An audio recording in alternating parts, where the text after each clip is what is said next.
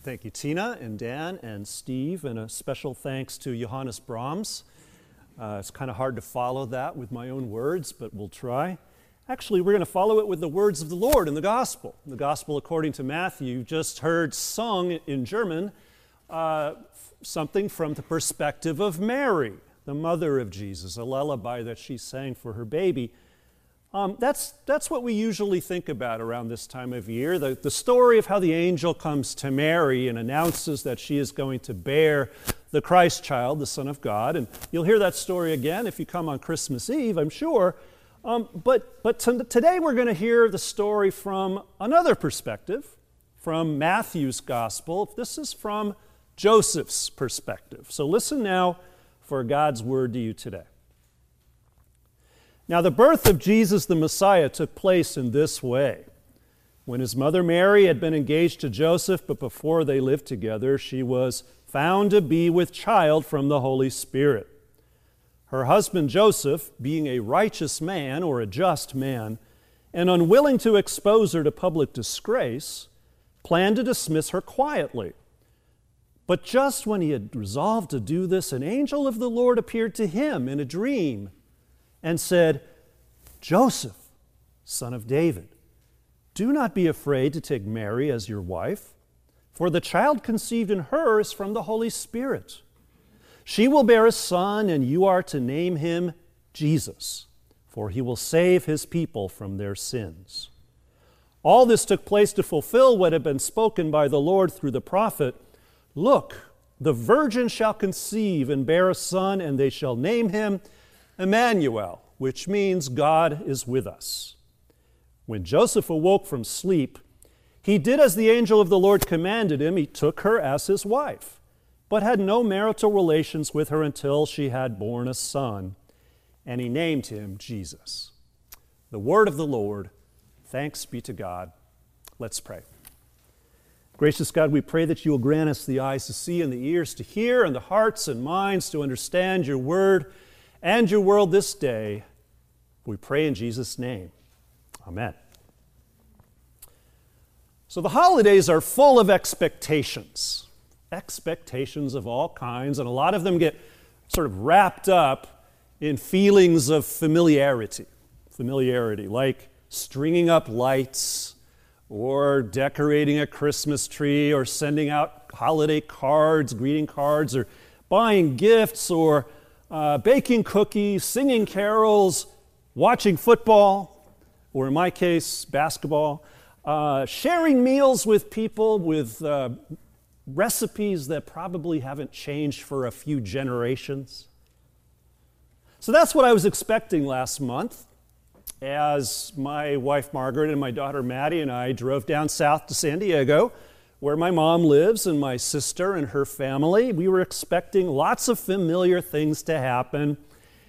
Our son Griffin is in college in New York City, so we knew that he was going to have a great Thanksgiving, spending it with his aunt, Margaret's sister, back in Brattleboro, Vermont, where she lives. So we get down to San Diego the Monday before Thanksgiving and spend the first day down there just hanging out, having a good time, relax, nice and warm down there, all that stuff. I had sent some texts, though, to Griffin, and it was really bugging me that he hadn't responded. I was just trying to see, he's only 19 years old, his first time back east. I wanted to be sure he was okay on his way from New York City to Springfield, Massachusetts, where his aunt was going to pick him up. But he did not respond. And I had these visions dancing in my head of, Greyhound bus stuck in a ditch somewhere in Connecticut. But finally he texted me back, said everything was okay, and I relaxed. And so about half an hour later, my sister and her girls show up at my mom's house for dinner. Half an hour later. And my mom says to my niece, Ashley, she says, could you go out and grab this Amazon package that's out by the garage door? I forgot to bring it in. Could you go do that? So she goes out, and about 10 seconds later, who should come walking down the hall of my mom's house but our son, Griffin, with this mischievous grin on his face And I was shocked, completely dumbfounded. I mean, Margaret and Maddie and I had completely bought this whole cover story, this whole ruse about him spending Thanksgiving in Vermont. We bought it hook, line, and sinker, but here he was in the flesh, all the way over here in San Diego. Now, some of you know my son, some of you better than others, and if you know my son, that's not him calling, by the way, but if you know my son, you know that with his cell phone, he will always take videos of everything that's going on in his life. So he took a video of our reaction to seeing him walk down the hall. And some of you may have seen it on Facebook. There's my wife, Margaret, ecstatic. She's like shaking and like screaming and crying. And she goes over and hugs him. And then there's me standing over there in the corner, just smiling and repeating the phrase, "What the hell are you doing here?"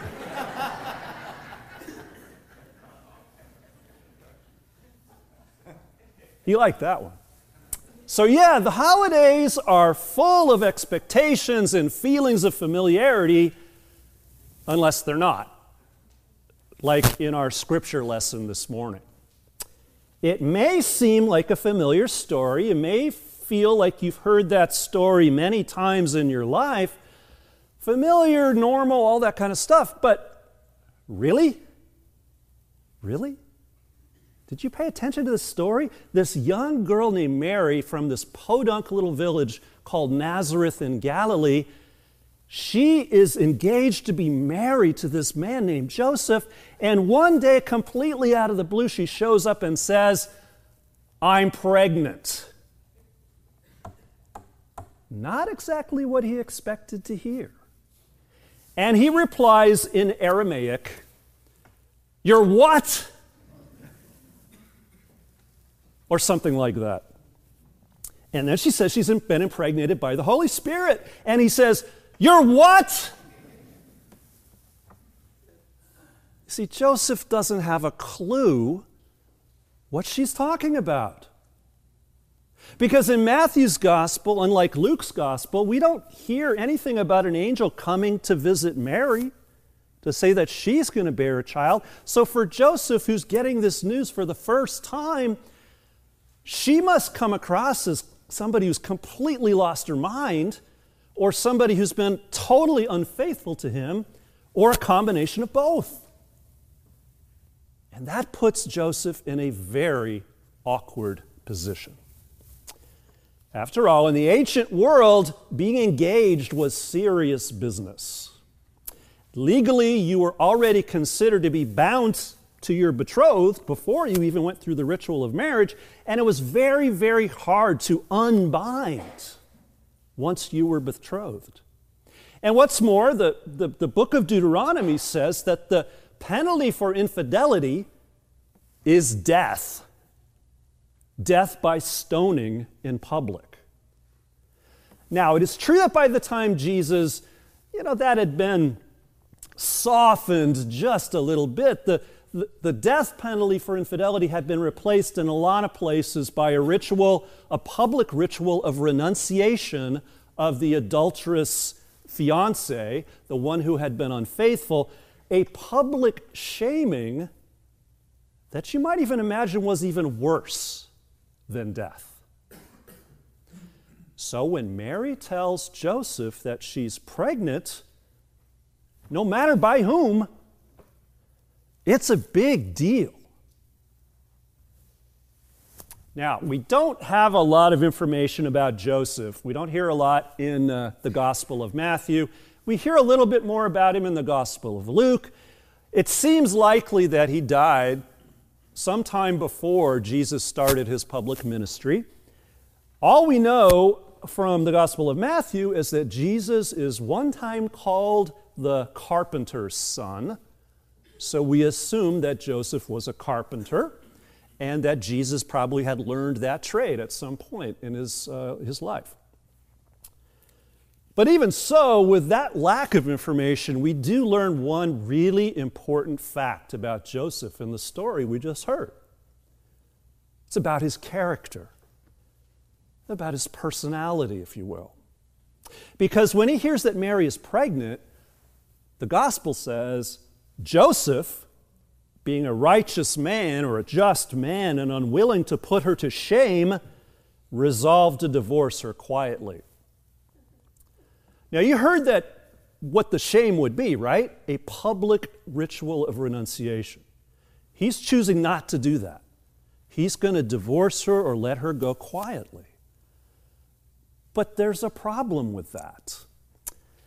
Because, again, if you think about it, in deciding to in deciding to divorce Mary quietly, he's going against everything his own society considers to be moral and just and legal.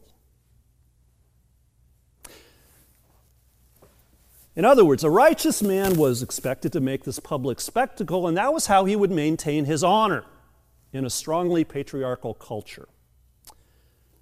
But here's the thing. Joseph, the father of Jesus, consciously violates all of that. He chooses to stand aside quietly. He refuses to disgrace Mary and her family, runs the risk of bringing shame down upon himself. And the question is, why? Why would such a man decide to break the rules? So, how many of you remember the movie called There's Something About Mary? Something About Mary. Takes place, some of you do remember that movie. One of my favorite singers, Jonathan Richman, is in that movie, so it's pretty good, memorable. But I want you to remember today this, that there's something about Joseph, too. For some reason, we don't exactly know why, he is open to an unfamiliar impulse that is more compassionate and more compelling than any law he's ever been exposed to. After all, he didn't know that Christmas was coming. He didn't know who or what the baby Mary was carrying was going to turn out to be. But then he has a dream.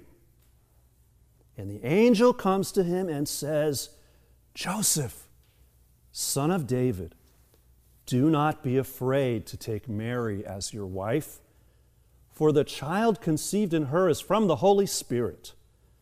She will bear a son, and you are to name him Jesus, for he will save his people from their sins. In Hebrew, Jesus, or Yeshua, means God saves. And when Joseph wakes up, he realizes that all that unlikely, crazy stuff that Mary was telling him turns out to be true. So he goes ahead and he marries her full of trust and hope and love. And then after Jesus is born, we hear that he takes Mary and the baby into exile in Egypt. And then he comes back to Nazareth at some point, and we don't hear anything else about him in the whole Gospel of Matthew.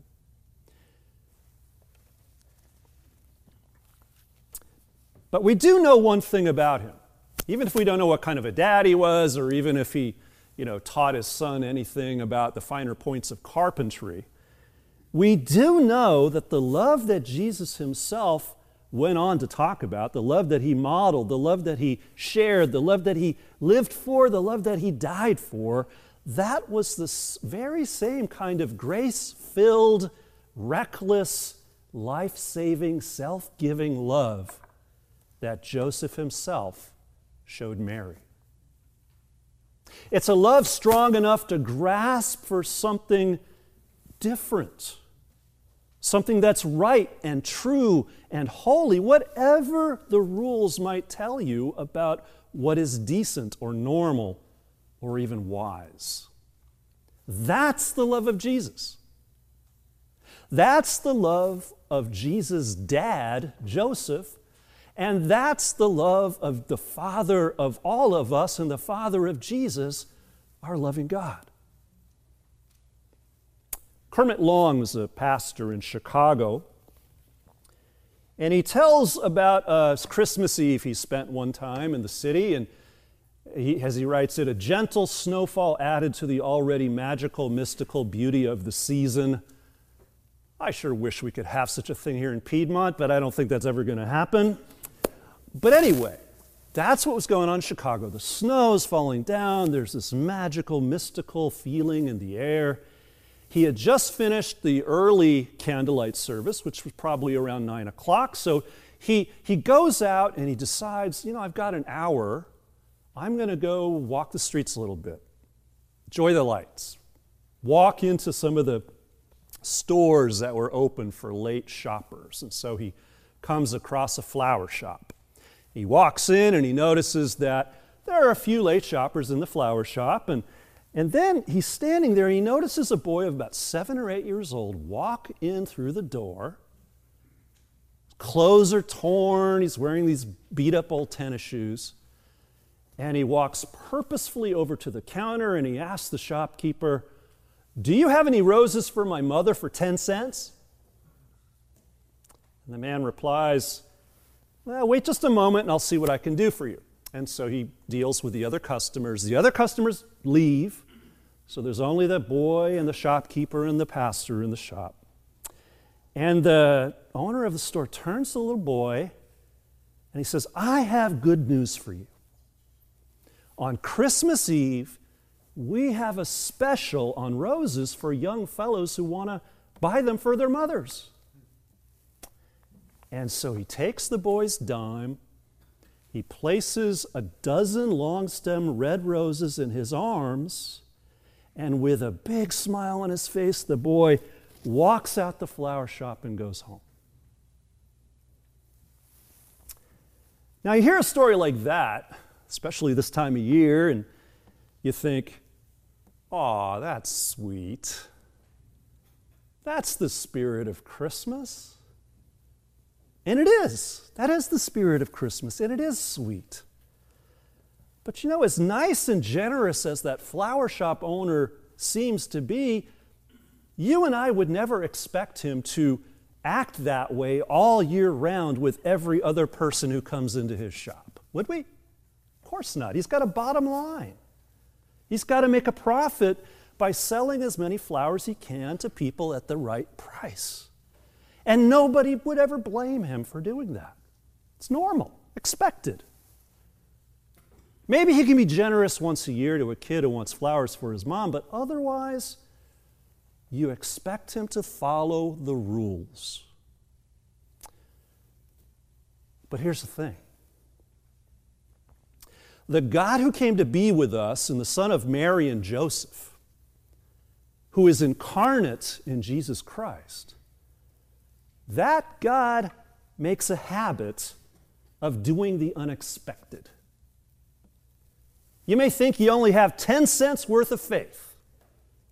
You don't have enough going on in your own heart, your own actions, your own goodness or virtue or anything like, and certainly not enough to earn God's favor. You may think you're unworthy because of something you did or something you didn't do, or maybe because you're considered a social outcast for whatever reason. But the good news of Christmas is that God chose to come into this world in the most unlikely of ways, through the most unlikely of people. A poor, unwed teenage mother and a compassionate yet very conflicted man.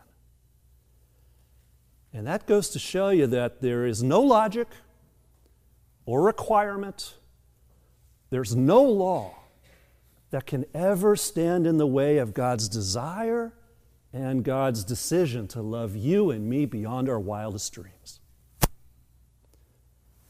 The philosopher William James wrote that if the grace of God miraculously operates, it probably operates through the subliminal door. And that's how God's gracious love came to Joseph. It touches a previously unknown corner of his heart, and it empowers him against the odds and against the law to do the hardest, but also the most loving thing he has ever done in his life. He decides to be gracious to Mary. And in so doing, he frees her to bear the unexpected gift of Christ for the whole world. May you and I be open to that same surprising, self-giving love. May we be able to receive it and share it in this season of giving and all the seasons of our lives. In Jesus' name, amen.